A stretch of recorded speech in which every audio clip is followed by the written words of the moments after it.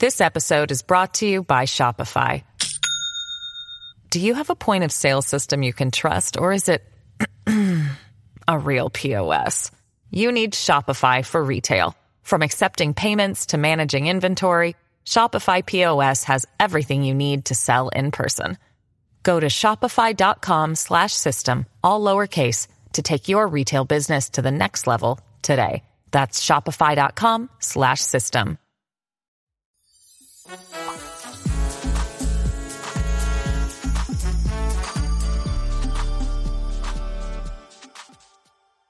What's going on, everyone? Thank you for joining us on the Philip Scott Audio Experience Podcast. This is your first time joining us. Make sure you follow us, like or subscribe, no matter what program and platform you listen to us on.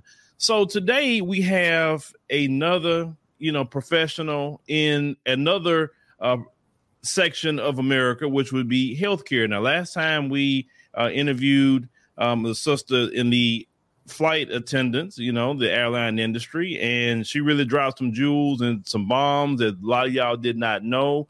So the guest we have today isn't a stranger to our platform. She came the first time, Nurse Angela. Those of you who know who she is, you already know what kind of podcast you're about to get with her.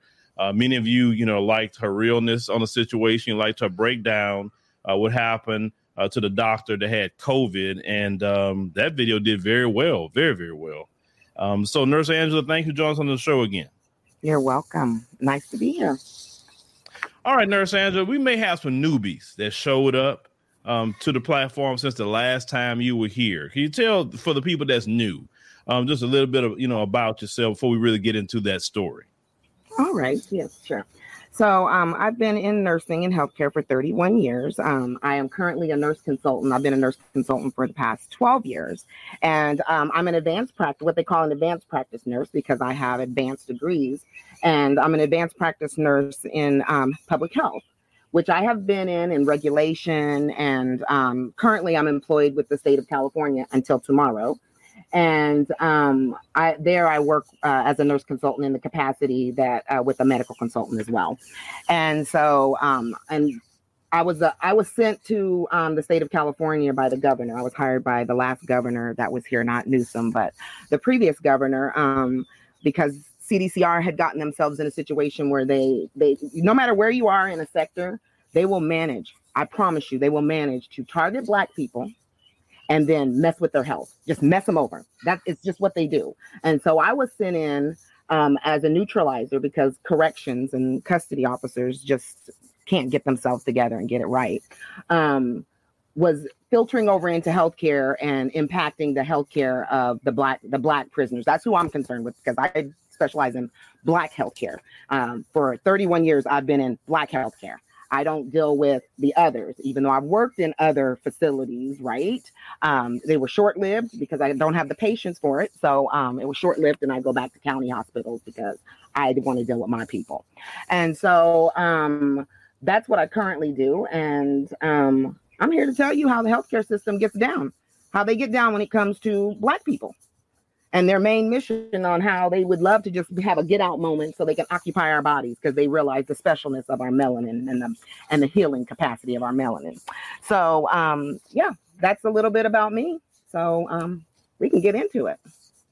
All right. So when you a Black person, we know the history of, the medical profession, and then I gotta be careful what I say here, especially with that pandemic situation, mm-hmm. YouTube, any little thing you say, they want to take your situation down. But due to the history of a lot of that, a lot of us say, nah, I'm good on a whole lot of things in the medical profession. So when people go to the hospital, for instance, right, and as a Black person, and they go in, what is some of the biases that you have seen when Black people go in versus, let's say, the Mzungu go into the hospital? Okay.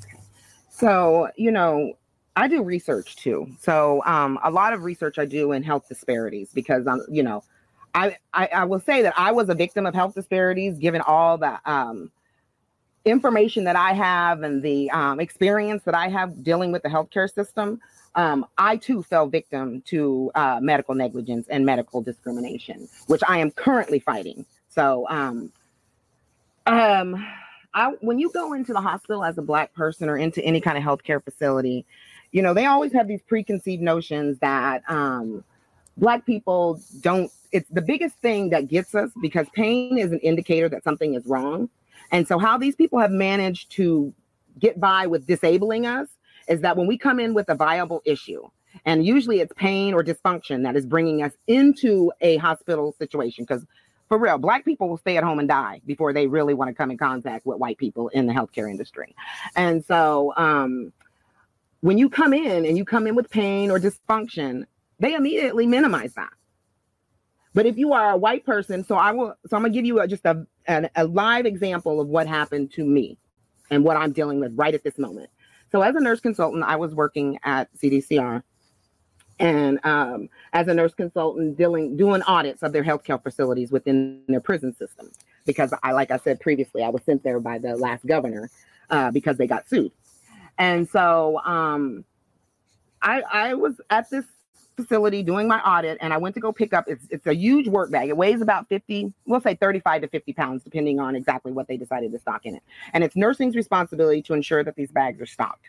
And what those bags do, they're emergency bags. And so they have oxygen in them, they have medications in them, Narcans, reversal agents, all these different things that you use if a patient should go down out in one of the prison yards. So nursing is responsible to upkeep those. So it is my job as the lead nurse is to audit those and make sure that they're in compliance. And so I went to go pick up this one bag, and we'll just first start out with saying that they were not within policy on how they stored the bag. And that's how I got injured.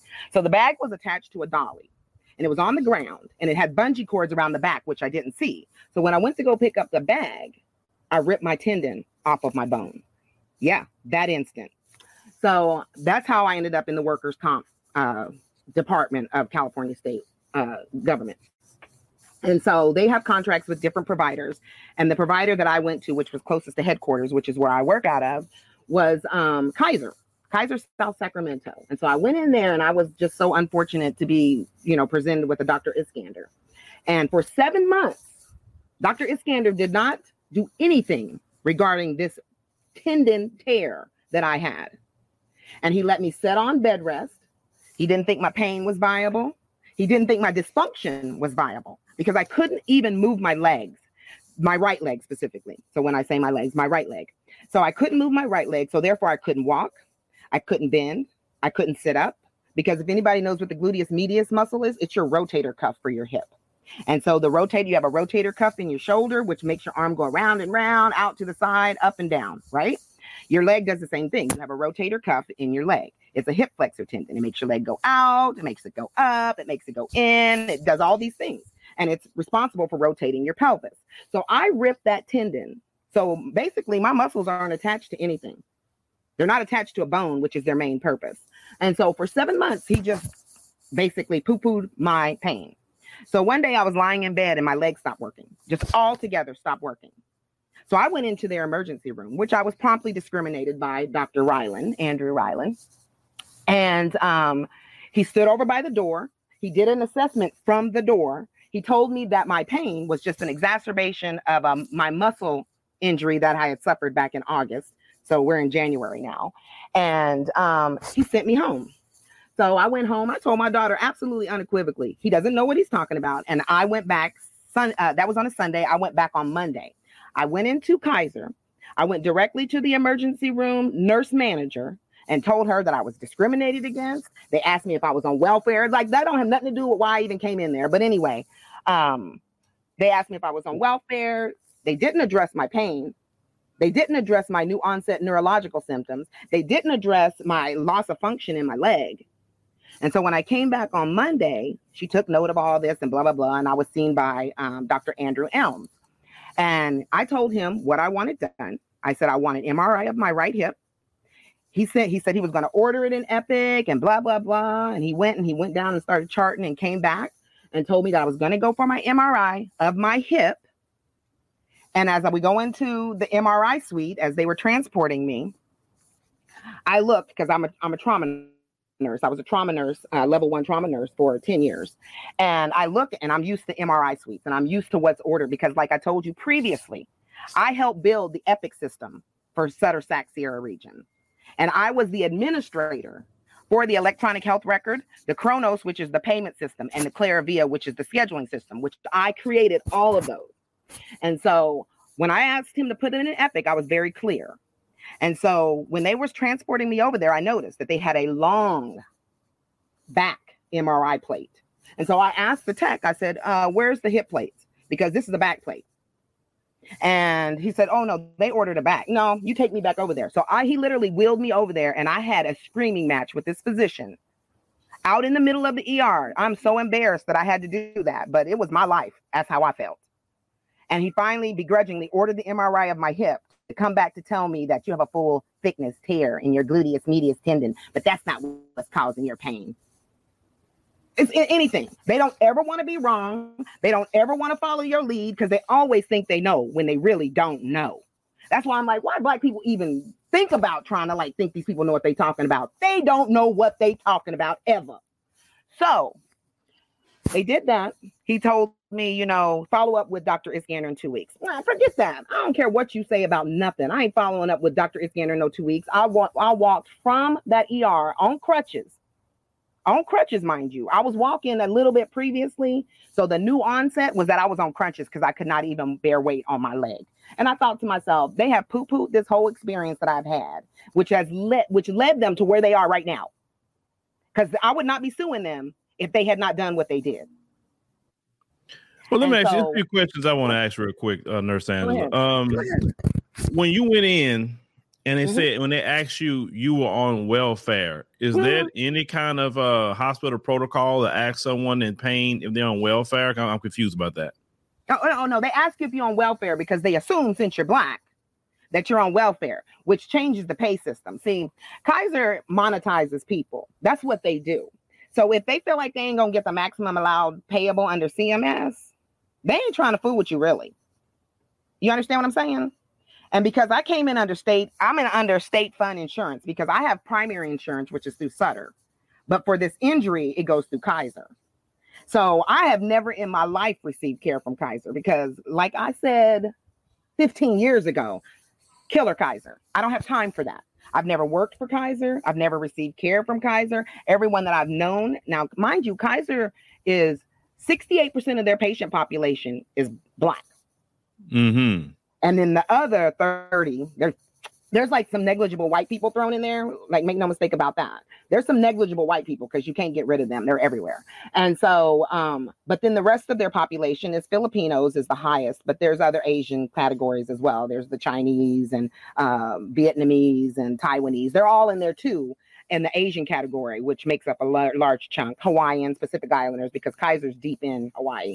And then there's that negligible amount of white people that go to Kaiser. But for the most part, it's Black and brown. And so when they monetize people, they want to make sure because they always give the cheapest bundles. So when these employers look for insurance plans to go with, Kaiser's always the cheapest because Kaiser is the largest healthcare system in the United States. Okay, so you mentioned this particular hospital for the audience, and you mentioned California. What city that's in? Kaiser South, Sacramento. Sacramento. Okay, those of you brothers and sisters that live in Sacramento, you need to be careful with this. I always try to tell people maybe they live in certain areas. So we have a lot of people that listen from California. Yeah. So when you don't have insurance, you about to get treated basically third world standards. Oh, if they think, yes, if they think, I've not had it put that way, but yes. If they believe you have a substandard care plan, you're going to get the basic bottom shelf care. You're going to get the basic bottom. And they also assume that because you get, you don't have this kind of insurance, that you also don't have this kind of intellectual level. And I want people to clearly understand that this medical racism has nothing to do with your intellectual level. It really doesn't. They try to pretend like that's what it is, but that's not what it is. You take all socioeconomic factors out of it. What's left is that these healthcare providers are racist, and they don't want to remove those socioeconomic barriers that they put upon Black people. They don't want to remove those to get down to what the real situation is. And the real situation is that you guys are racist, and they don't want to see that. They don't want to hear that. even though the American Medical Association has clearly come out and the Public Health Department has clearly come out to state that racism is a public health threat. But I'm going to tell you, white people will die on a cross like they Jesus before they will admit that they literally are racist. Well, you have to understand, Nurse Angela, and it hit me, like maybe a few weeks ago that, racism, white supremacy is their culture. Because only a culture is something that you can do. Like the people today is doing the exact same thing the people did 500 years ago. Okay. Yes, I mean, they may change the tactics a little bit, but the bottom line is still the same. You understand? So you can even go back 1,000 years, Philip. You can go back to the Romans. Well, I'm just talking about at least our interaction, at least in this land, right? Okay. So when you understand it's a culture, sure, you may have, and from my experience, it's a minimum amount of them that wake up out of that culture and, see it's wrong and try to do something about it, but it's the minimum. And I mean the minimum. I would say, for me personally, from my experience, I would say 90% at least, are deep into their culture, and maybe the 10% or so is the ones you'll see that's not into their culture. But unfortunately, that small 10% that's in their group that see what their culture is wrong.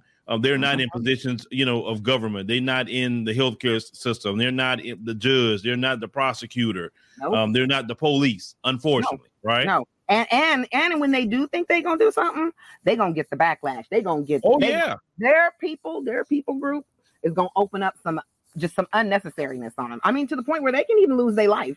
It'd be real serious. Well, let me ask you a question. In the medical profession, have you seen a Mzungu person stand up for Black people, and did you see some backlash come to that person? Yeah, Sutter. What I originally sent you, that Sutter letter that CNE sent me at my home, that started out with a white dude, Todd, who was my boss, running interference with her. And then when he left, because she was like merciless to him, I mean, she had him crying at one point. And like, I don't cry at work, so I don't understand those type of emotions being released. But I was like, whoa. She was talking craziness about put her boot on my neck, just some nonsense that wasn't going to happen for her. That wasn't going to happen. And then when I plotted, because you got to plot with these people, when I plotted and did the whoop-de-woo on her, she sent me that ugly letter that I sent you. Yeah, we'll make sure to people, to know about that letter. That's for sure. That letter was very, very interesting. Now, let me ask you a question. If you got that letter by you? It's in my computer. Mm-hmm. If you have access to that letter, could you read it since we're on the podcast? Sure. Okay, so I'm going to give you a context before I read this crazy letter.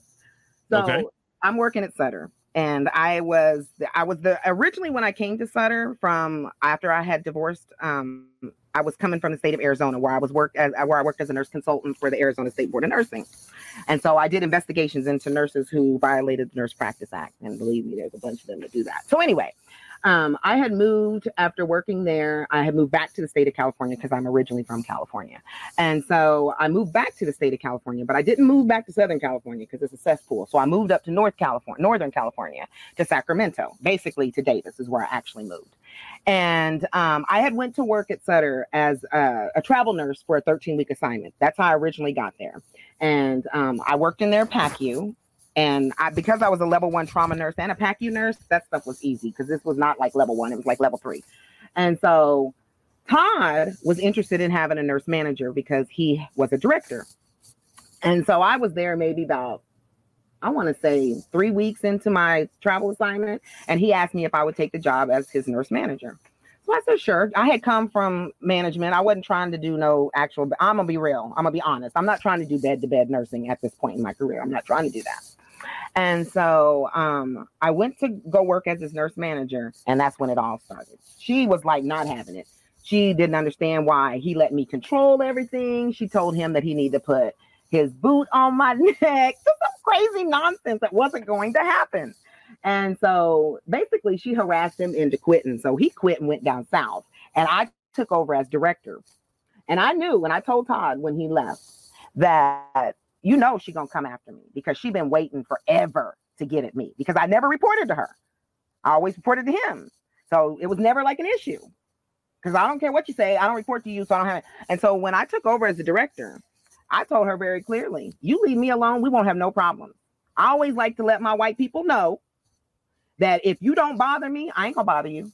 But I tell you, if you come after me, then I'm gonna bother you real, real hard. That's what I'm gonna do. I'm gonna take up residency in your mind and I'm gonna mess with you for a very long time if you mess with me.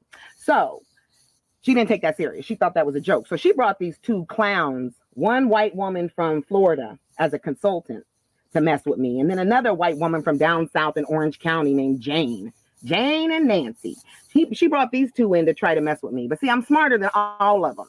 And so I peaked this stuff a long time ago. And because I'm so good at my job, you know, I ran that department like a squeak. When I say I ran that department like no other. It was the most profitable functioning department you could ever see. So what you gonna do with that? You're gonna have a hard time convincing headquarters down here in Sacramento that I'm some kind of messed up person because I'm the person that comes to Sacramento and I do all the stuff for Kronos and Claravia and I'm a trainer and I'm an administrator and now you suddenly got a problem with me, Angie? Okay, all right. So she tried that. It didn't work out for her. And then I erased a whole bunch of stuff and did a whole bunch of stuff because anytime I come up with creative information on how to do stuff, it's locked firmly in my mind. I don't trust them. I don't put everything. And if I do, I stamp all kinds of stuff all over it. So you can't just go and do stuff with it because everything I create is propriety. You are never getting my thoughts. That's just not how this works. And so I did that. I got some stuff shored up. And then I went out on sick leave because they stressed me into sick leave. And then I went and saw a counselor. So I was out for a very long time, getting paid, not messing with them. And then this letter comes to my house. And she came all the way to Sacramento to send this to me. So she says, Angela, there is no color in bitch. And she capitalized that because she wanted to make sure for a fact. So stop being one. You are a cunt to everyone. If you want to be treated like a nigger, keep acting ignorant. Get your ugly ass back to work and stop blaming the world for your problems. And stop acting like a cunt, ! Whoa. So that's classic white supremacist talk. That's how they all talk that way. They all talk that way. Like it's amazing to me. You see what I talk about culture? That is culture right there. She's the head nurse. She's the chief nurse. It don't matter what she is. Listen, January the 6th. That's how it goes. Listen, January the 6th showed you exactly what America is. You saw people from every profession storming that Capitol. Yes. Right? And if that didn't let you know this country is permeated with white supremacists, and I told people a long time ago, Nurse Angela, look, the Klan and neo-Nazis, look, I'm good with them because I can see them coming. The ones you need to worry about, like you said, is that nurse manager you need to worry about, or that doctor, or that radiologist, or whatever ones that, like, you know, you just got to be on guard because you don't know which one is on the team. Oh, to me, I'm gonna be real. Where I work from, they're all on the team. They're all on the team. I don't trust no one because I can tell you in this situation, even black, because in this situation right here where this woman came after me for no reason, I'm gonna tell you, no reason whatsoever other than jealousy, and she's dumb, and she thought maybe by bringing Angela down and, you know, bringing her down, because she told me I was an uppity Negro, by the way. And I was like, so my God. When we got into the EEOC mediation, I was like, this woman, first of all, she came by my house. I said, she gonna get herself hurt. That's what's gonna happen. While y'all sit here and play, and y'all think it's cool for her to be sending this stuff to my house with my daughter, because that's my main concern, is that my daughter was in high school at the time. She was a senior when this crazy lady's doing all this crazy nonsense. And I said, she gonna find herself hurt is what's gonna happen. I said, white supremacists think I be playing. But when they see my face, they understand very clearly, oh no, she's not the one to be messed with. This is, even if I'm driving down the road and they think they're gonna pull some nonsense. Oh, I'll let you know, I'm not afraid of none of them. None of them. And once they know you ain't afraid of none of them, they'll be playing. And she work in a basement. This is what I'm telling you. This one right here now works in a basement, because when I told her I was going to come after her, I was going to come after her license is what I meant. She thought it meant like, I'm going to physically assault you. No. I was a nurse consultant for the Arizona State Board of Nursing in 23 compact states. No, I'm coming after your license because what you're doing is unbecoming of a nurse. That's how I see it. That's how I see it. And so that's how, and because I'm a nurse consultant also for the State Board of Nursing for the state of California, yeah, I was not playing with her. I dabble in the world of regulation. I don't dabble in the physical world because they're silly and I don't have time for that. So I just take away your livelihood. So she works in the basement now. She can't work with people. So you shared that letter with the EOC in the state? Oh, yes. And how long after you made you shared it and for her to lose her license, how long did it take? We went from, this whole mess started in June of 2016. No, June of 2015. And I went a whole year. First of all, I went off on medical leave. And then she tried to entice, this crazy letter she thought was enticing me to come back. And then I went back because my attorney at the time told me that I needed to basically get more information, basically let them shame me, which is what they did. So I showed up at Sutter in Vallejo, coming off my medical leave. And basically Angie showed out. She showed out and showed down, her and Nancy and Jane. And Jane tried to have me arrested. It was crazy. And they had me escorted out in front of my employees. They wouldn't let me get my purse. It just got real, some lunacy. So I got my purse, got my belongings, went and sat in my car, contacted my attorney. He said it was great. Now we're going to take him to court. And they decided to mediate it. And so we went to the EOC. So that was probably a year from the time that they humiliated me, cut off my pay, but then had to reinstate me. Just all kinds of stuff they was doing.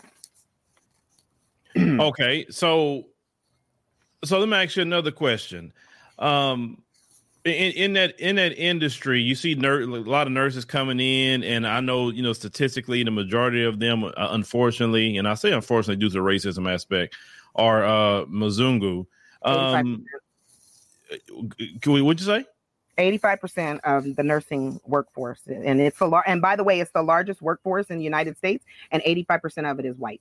Okay, 85%. Okay, man, that's overwhelmingly. Now, let me ask you a question about that. But do you think some of that's going to change as you seeing demographics change in this country, though? White women love their nursing. I don't know. They be holding those nursing programs with a fist. So, you got to actually go through these white nursing programs in order, because no black person has a nursing program.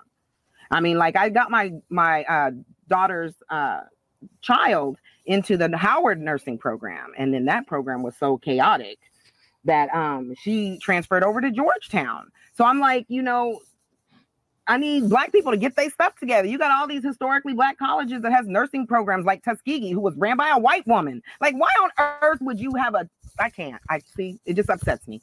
But anyway, we don't really have nursing programs. And that is one of my goals when I get to Africa, is to have actually a black nursing program where black nurses can be booted out and know what they're doing and what they're saying and take care of our people appropriately. So in order to be a nurse, you got to go through these white programs. And these white women who run these programs, who's professors of these programs, who always be trying to tell you stuff they don't know what they're talking about. But they run these programs with a fist. I went to the University of Washington. There was 2 of us. 2. And before that, there was none.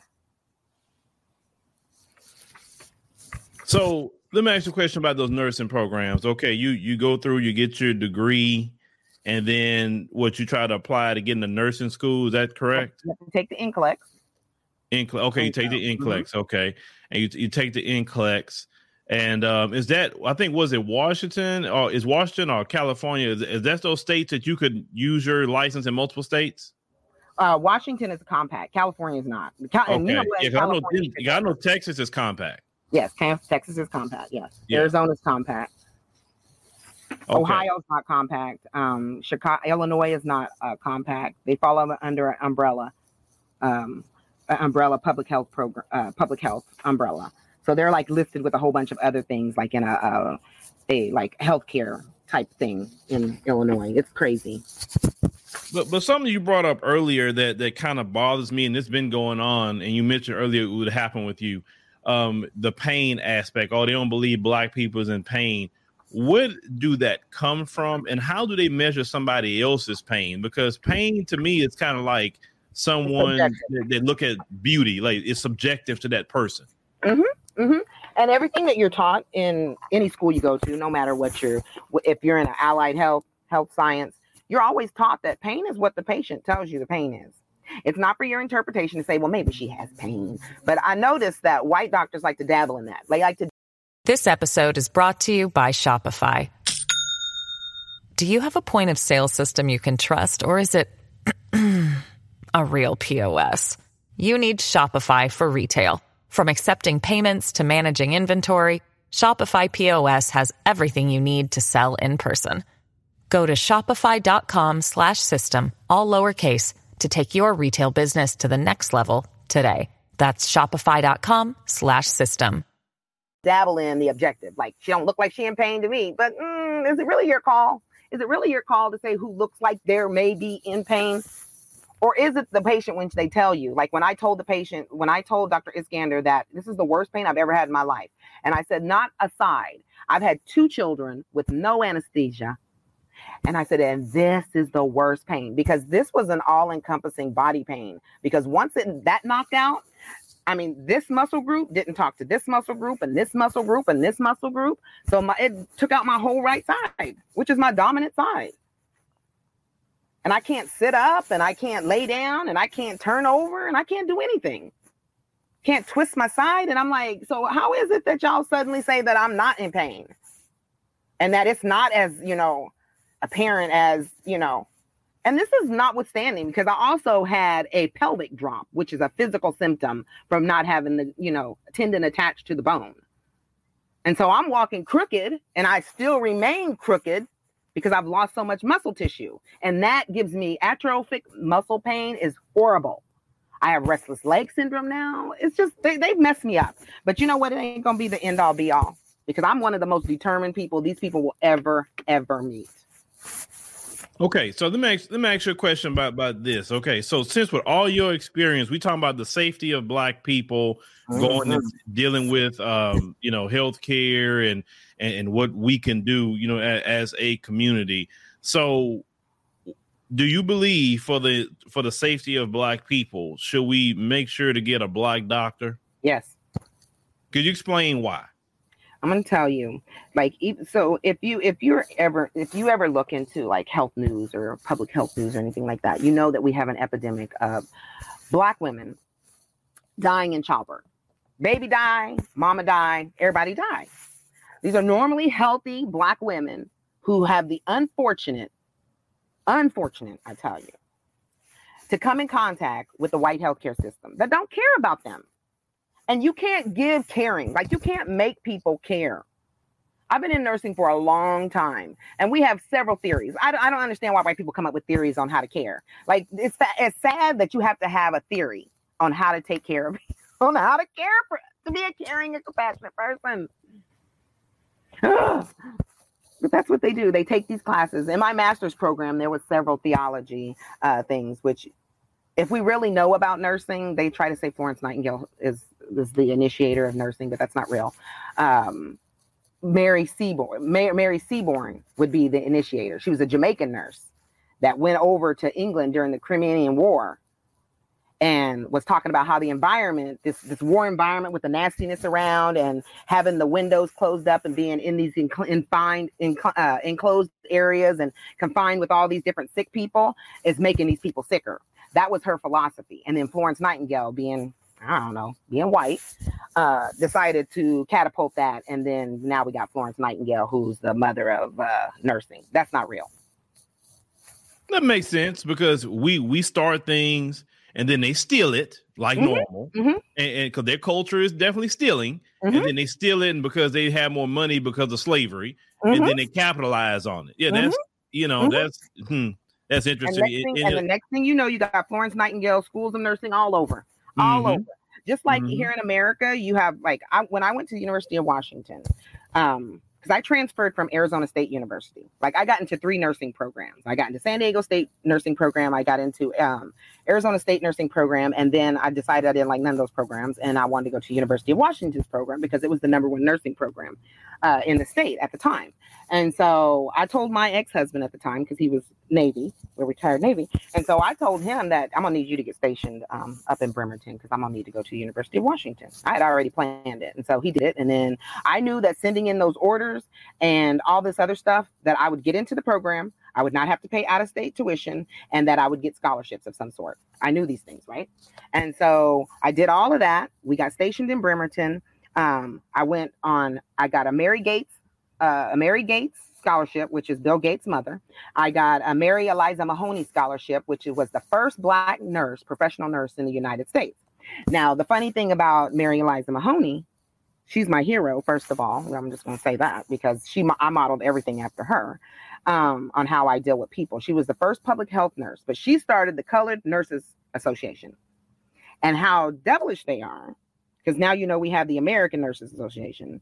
They were so devilish over in New York that they took her idea on how to incorporate nursing and get it where it has central function, and took her Colored Nurses Association and renamed it the American Nurses Association. And that's what we have to this day. So I tell you, when I tell you they steal, they lie, they corrupt, they're cesspool, I mean those things. I sincerely mean those things. When we look at history, I mean, we know that. It just even recently, even the young kids have caught on, and like, I don't know, you may have heard about this, you may not be into this, but that platform TikTok, these Black kids will come up with a lot of dances, right? And then what was happening to that? They was coming with all these great dances. These white kids will steal it, and then they end up getting on Jimmy Kimmel. They end up getting brand deals, making millions of dollars, stealing from the Black young kids. So what the Black young kids end up doing was say, you know what? Since y'all stealing our stuff and we're not getting recognized for it, and y'all making millions, we're going to go on strike. And so they just stopped doing TikTok dances. And it was so funny that when they were left to do their own dances, it was so funny to even watch. It was like a freaking train wreck. In other words, these people cannot do nothing on their own merit without stealing from somebody. Can I just say, and I want to just say this so that everyone is clear on how you can pick these people out. And I don't care if they white, they practice in white supremacy and they in black skin. I don't care who you are. Yeah, they can be Indian and Asian and all that. Right. Too. That's right. You can be Indian, you can be Asian. If you are actively running around with the mark of the beast, white supremacy, running around doing white supremacy stuff, running and talking crazy Asians, because I live in an Asian neighborhood here in Sacramento. But anyway, and I don't mind putting them on notice. You talk to me crazy. I have a Chinese neighbor on both sides. Talk to me crazy if you want to. Go ahead. That's what I told my neighbor, Mark. Talk to me crazy if you want to. You'll find your whole house in a problem. But anyway, the one thing we need to understand clearly is that white people are not creators. That's not what they do. They destroy. So if you create, you're not like them because they destroy. If you know that you can, so when they came off all TikTok, the Black folks come off of TikTok and white people are left at their own because they never create anything, this is how apparent you see it. Because now you don't have Black people to sponge off of and take their ideas and make them into your own. Not real. When you're not a creator of stuff, you get lost. So they're lost now. TikTok can stay lost. I don't know much about TikTok, but I'm not down with people stealing other people's stuff. AKA, I'm not down with white people stealing black people's stuff. Yeah, and if Black folks, I remember some years ago that the Mexicans actually did this. I remember they said a day without Mexicans, and like all of them called off for work. None of them will go to work that day. And they like showed out doing that. And I say, I wish Black folks actually do that for a change. Like we all get on code and say, a week or something, 2 weeks without Black folks. And don't spend no money, don't do nothing in that time period. We will literally mess up the economy by doing that. And Black folks don't even realize the power that we have in this country. We don't realize it. These people lie to us all the time. Like we so downtrodden and all that. Like, man, we hold the economy and everything by the balls because we the biggest consumer. Exactly. And we're the biggest consumers worldwide. If you want to be honest about what really is the situation with Black people love to consume other people's shit. Like, why? Like, why are you running around consuming and putting labels on your body of your oppressor? That sends me over the edge. I don't want to see another entertainment star because I'm done with this. Seeing Gucci everywhere. You are putting these oppressors labels. What we see and what our creator sees is that you don't have a problem being oppressed because you are so keen to put the oppressor on your body. You are so keen to dabble in what the oppressor has to give you. They gone. I just hold on to hope to the ones that like you and I And some of all the other people that I see on, I'm very specific on the platforms that I pay attention to. And so the people I pay attention to, there's hope for us. There's hope for us because we see what's coming down the pipeline. But the people who are blind is like blind. Yeah, and this is the thing about that. I'm a firm believer of, and which is sad, is that, you know, we need to monetize anything that we are a part of and anything that we consume, no matter what. Because one thing, like at least at me on the media side, and I'll get back to ask you a question about the healthcare, is that, you know, I believe we need to corner news, we need to corner entertainment, we need to corner sports, weather, we need to corner everything, because if we don't corner it, guess who's going to be taking it, using our culture and our creations to do everything is going to be others. And now people starting to really see that and understand, you know, the all of that. Now, you mentioned earlier you had created in healthcare different procedures and things like that, and you were smart enough to say, no, I'm going to delete it. I'm not going to give it to you, because what they'll end up doing is like that lady that you talked about. If you'd have left it and she's like, ooh, this is actually a good idea, she would have put her name on it and she would have presented it to them folks. And now she probably would have got some recognition, and now they would call the procedure her procedure. You're like, what the hell? That's mine. You understand? I'm gonna tell you. Yeah. Oh, I understand clearly. And so, like, here's the cold part of what I actually did. They can't do nothing now. We have laws protecting me now, and I'll use them. I'm not afraid to use the laws that they be coming up with to protect themselves. They might as well protect me too. So, what I did was I put them on a flash drive. Right. This was like over months, Philip. I had been plotting my leave. I left a little bit of cash on my desk. I left some things where it looked like I wasn't going nowhere. And I had been slowly expunging my information out of my computer. And then the cold part, I took the whole computer. So even if they had, you know, IT go in and do a forensic search, because I had to do a forensic search on her because I knew that she sent me that letter. And I'll tell you about that in a second. But if they were ever to do a forensic search, they would have to have a time frame. And so I made sure, you know, you ain't gonna have no time frame, because I'm gonna do it sporadically. It's gonna be in the morning, it's gonna be at the evening, it's gonna be here, it's gonna be there. And I put all my stuff on a drive and took it with me, and then took my laptop, my actual company laptop. So I said, if y'all gonna discriminate against me, sue me for this stuff. Sue it and you can get it back. They never got it back, and I destroyed it. But that's not the point. The point is that they think they're so smart. But see, when you're going to discriminate against me, and I already know you're going to do that because I smell you from the door because you're so scared, I'm like, no, I'm not doing that. And she even turned my charge nurse against me, who's Black, by the way. And, oh yeah, she wrote some crazy letter that popped up in the EOC. And I said, that's lies.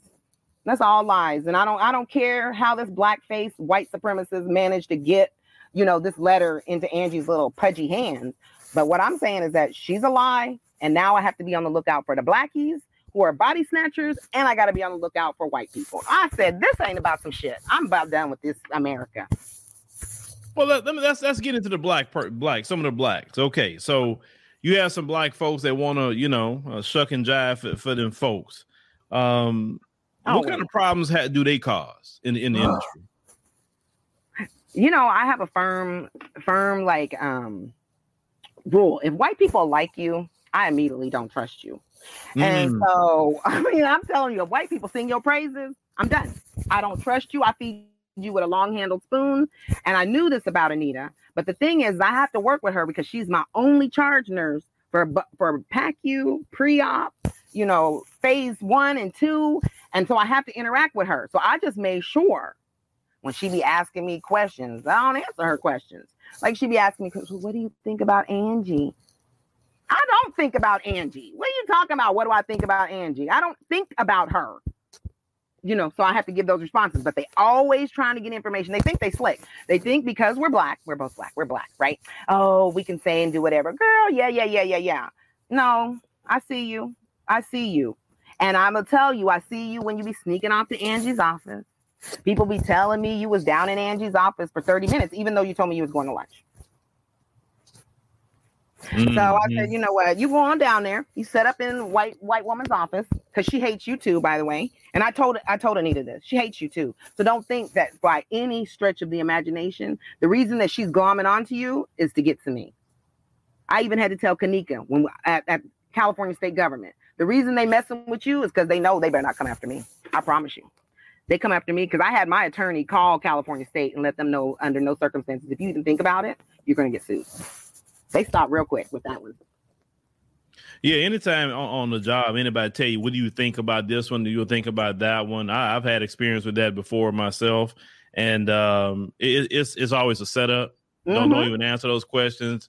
And like you said, I don't be thinking about nobody, man. I'm trying to get, walk off. Like, I won't even entertain you, because when I know you messy like that and trying to like siphon information, but usually when you have a certain look about you, people don't really mess with you too much. And I've learned to have a certain look. Like for instance, I remember, the times that what they would like to do, the Mzungus, a lot of times they try to like think that you walk in a room with them.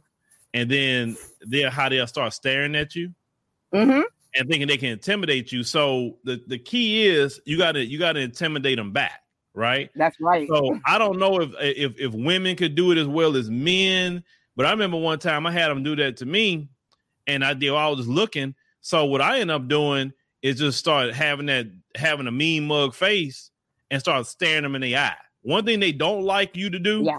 It's just intently staring in the eye, and I do it until they look away. That's how I do it. I do. You stare at all of them real intently until they look away at you, and then they'll say something. Oh, hey, like, yeah, what's going on? Like, in other words, like, you're not gonna punk me because I know what y'all doing. Because some black folks, folks will stare at them, and then you want to look away. No, never look away from them. You stare at them till they look away. That's right. You stare them down. And I'll tell you a funny story. Women can do it too. At least I know I have the capability. Well, some women can. Some women can. But I don't know that all. And I'm going to tell you, it's not all. I have this ability because I've been dealing with this for so long. And I'm going to be real. I come from a trauma background. I'm independent like no other. And in a trauma, you have to be independent. And so I don't have time for all this nonsense that they like to give. But I will tell you, Kanika didn't have the gift to do it. She let them people drive her crazy. And she had to move out of the whole state of California.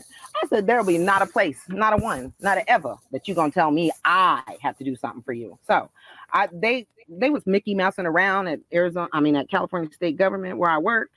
And they was going through Kanika. Well, this one blackface white supremacist named Rita sent me a email because she wasn't happy with something I said. Because see, like, there's some things I just don't do. Like, I don't dabble with people who I feel intellectually are beneath me, and I don't have time for that because you don't offer anything to me, so I don't have time for that. And so she wasn't happy with that I was like, I don't be dealing with you like that. That's not how I deal with you. And I also had information that she was sleeping with one of these white men, and I just don't have time for that, Philip. You just don't understand. I don't have time for that kind of stuff in a workplace. I just don't. And so she sent me an email. I sent her back a terse remark. Don't send me no email if you don't want the truth. And she wasn't happy with that. So she sent it to Jason and Vince and all these other white men who decided they was going to send me an email talking about we need to meet regarding an email. I don't know. I ain't sent none of y'all no email. I don't know what you're talking about. And they said, oh, we know. Okay. So I got myself together. I got me a pad and a pen because I write everything. They don't like that. They don't like when you come in ready to document who's present, who's going to do, who said what, who did what, right? So I walk into the meeting, and the way they set this meeting up is that when you walk into the conference room, all of them was on one side of the table. And I was like, oh, you ain't going to power move me like that. So I sat smack dab in the middle of them. The fake boss that I was supposedly reported to, she was over in the corner because she knew from the get-go, if you say anything during this meeting, when I get you back to your office, we're going to have a stern talking to. And she knew that Judy knows she ain't ready for that. Trust me, we have a history. She ain't ready for that. And we had a history. And so I walk in there, I sit down in the middle. They get all nervous, like, well, are you going to not sit? No, I'm not sitting over there. You don't choose where I sit. I'm a grown woman. You ain't going to choose where I sit. So I sit down. What you got the pad for? Oh, I like to make sure I keep good notes when people call me to meetings just surreptitiously and I don't know what's happening. So I like to make sure I keep good track of it. And so that immediately puts them on arm. And then they proceed and they say, okay, we'll start and whatever. And they proceed to tell me that I sent some email to Rita. And I look at Rita and I said, oh, is this how it's going to go down? So I just simply told them straightforward that anything I have to say to Rita, I'll say it directly to Rita. It don't have nothing to do with you, or you. And I told them if they're going to keep doing this, they're going to get a stern reminder from my attorney, because I'm not going to keep doing this. I am a consultant. I don't work for none of y'all. And I'm going to need y'all to stay out of my business, basically. And so, yeah, that's how that. Them folks, like I said, we can be on here 10 hours talking about them folks. Oh, yeah. Because they're just not good people. It's just so before we wrap up here, could you give us, on top of getting a black doctor is basically will save your life, what are the tips that black folks can do, or even say in those situations to make sure we either treat it right or to avoid the white supremacists in healthcare for people that definitely say, well, what do we do? I'm gonna tell black people what you need to do in your life, no matter what it is. When it comes to white people, assertive. Be assertive. You are responsible for your personal being. Don't give that over to anybody. So one is that you be assertive for your health care. For anything that you do in your life, be assertive. Take ownership of it so that you are completely accountable to your life. You don't turn your life over to somebody else. I just told my son this. My son is dealing with Las Vegas Metro Police Department, who had to change their policy. So now they decided, since my son took him to the EOC to make them change their policy because they have the Crown Act, now they're going to harass him. So they were taking pictures and sending them up the chain to all this stuff. And I said, oh, okay. So it's things like that. Document, I told him, never let nobody tell you what the laws are and what the rules are. You better know those laws and those rules. So when they come talking to you crazy, you can say, that ain't real. And he made sure he did that. So you make sure you know the laws and the rules that govern everything that you are going to do. Take accountability for yourself. Don't let somebody else take accountability for you. And then third, the most important, question everything these people say to you. Don't believe nothing they say. Question, question, question. Document, document, document. Even if you have to show up to appointments with a pen and a pad, that scares them. And when you ask questions because you're concerned about your well-being, that scares them. Don't let them push stuff on you. We're too far gone for this to be an issue. Why does the pen and pad scare them? Because they don't like documentation. Don't you notice they do everything so you don't know? Like they meet offline, out of work, all together. Like the one thing that I noticed at CDCR that they like to do, the correctional officers, when they was going to do dirt, and it would get to me, and most people wouldn't think that it was a big deal. They were like, oh, yeah, we were at the gun range this morning for 3 hours shooting. Are you requalifying for your gun?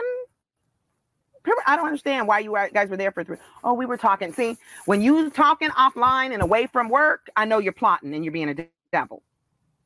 So, no, they do this. They plot behind our backs. So you don't know what's happening. That's why I was like, why would anybody not want to out racists? I want to out racists so I can see them coming. Why would you want people who plot behind the scenes, who send emails to each other? My son wouldn't have known about the email that they sent up the chain to all these 12 different people if it hadn't been for some astute white boy who believes they're being racist toward my son. And he's the one that outed and sent the email to my son. But that's the kind of stuff that you don't know because they keep it to themselves. Oh, yeah. White supremacy works best in darkness and shadows, right? That's why they don't really like today where everybody is exposing them and calling them out. They don't like that. Right. I mean, they're really losing their mind, with that today.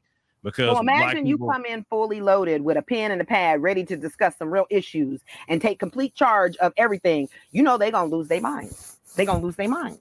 That's been my experience for 31 years, is that when you come fully loaded, not playing, because I don't play with white people. I play with everybody else, mainly my family and stuff like that. But the one thing I don't play with is white supremacy, because you let your guard down 1 second, 1 minute, these people just have a way of sneaking in. They get in. It's like silly putty. They oozy. They get in everywhere. And you just can't let your guard down 1 second, 1 moment. It's a horrible way to live here in the United States like that, but that's how we live. Because if you let your guard down, best believe something's going to happen. Best believe something's going to happen. Yeah, it's kind of like in this country, you have to stay ready so you don't have to get ready. All time. That's really what it is. It is. Here in America now. Like I say, when I'm on the continent, I'm definitely more relaxed. Oh my God, my stress levels now. That's why I can't wait to 2022 That's just what we decided. 2022, we start getting our travels back to the continent and everything, and I can't wait. Let this COVID thing kind of pass on through and what it needs to do, at least from the healthcare professionals that we talk to that are Black, by the way. Right. So Mzungus about health here. I'm sorry, we just don't do that. Like I was telling people, like they got, like here in Houston, at least they got this website called Black Book Houston, and you can find anything you need from Black people, whether it's a nurses, doctors, lawyers, therapists, restaurants. Like you can find whatever you need, and I love it. I love it. I love it. I used to go, like when I was director of surgical services and perioperative services, we used to have our meetings in Texas. And Houston got so many Black people, it's just unreal. Like, I mean, in professional Black people. I mean, I'm sure it has other Black people, but that's not my world, so I don't know about that. But like professionals, doctors and stuff, I'm like, oh, y'all got it. Dentists, y'all got everything up in here. It's great. It's great. Yes, no excuse. Like that there's no excuse. So when you live in cities that are just a plethora of Black people, you have no reason to be unhealthy. Absolutely unequivocally, because you have all your resources. It's these unfortunates that live in all these other places. Like, I've never had a white doctor, with the exception of Dr. Iskander, and that was given to me because I was hurt and it was a contract. But other than that, if it's me going to initiate, oh no. I will never. These people don't know nothing about no Black body. You ain't touching me. I need someone Black to do that. Yes, ma'am. Yes, ma'am. So with that being said, ladies and gentlemen, if you learn nothing else from this today, white supremacy permeates the healthcare industry. I mean, like it permeates the airline industry like last time. And so make sure that you like you said, document, keep your eye on these people, be assertive, as the sister said, get you a Black doctor. I mean, you need to make sure that's put on your list because as you hear and hear that the majority of them, have white supremacist ideals. Okay. And it comes out, denying you medicine for pain is a white supremacist trope to say Black people don't feel pain. That goes all the way back to slavery. When you used to operate on Black women with no anesthesia, no nothing. Without any anesthetic. And it was basically just like, looky, see what's going to happen to them. Like, I mean, documenting our response to pain. So they know that we have pain because they've documented through all their little slave trials. They know that we have extra nerve endings. Like, I love the fact that they say Black people don't feel pain when we are the most sensitive people. Because we have so much, melanin is sensitive. Melanin is the same stuff that's found in outer space in black holes. Melanin is the same stuff that's made from this earth. So if anybody thinks that we ain't special, you better think again. Because everything that's in a Black body is of this earth. The iron, the nitrogen, it's all in us, in our melanin. So y'all, the reason they experimenting is because they want to be us. They really want some get out. That's for real. They really do. And it's something that would never happen. The earth is heating up and we are children of the sun. And I love it. I hope the earth keep heating up. I have no problem with it. Portland and Seattle, they hating they live right now up in Oregon and Washington and Canada. Oh, yeah, they are right now. Yeah, they get cooked out there. They get like cooked. 119. That's right, 119. I lived in Phoenix, so I've seen it hot, 126. I'm just saying, I didn't burn up. It was 126. But I know they little selves are hot. Oh, I know they hot and red. They say, oh, well. So Nurse Angela, we thank you for joining us today on the podcast. And we appreciate you coming through and giving us all this knowledge to help protect Black people and people that's even thinking about getting into the healthcare industry, what they can do to protect themselves as well. Yes, and thank you. People, stay strong. This is a war for real.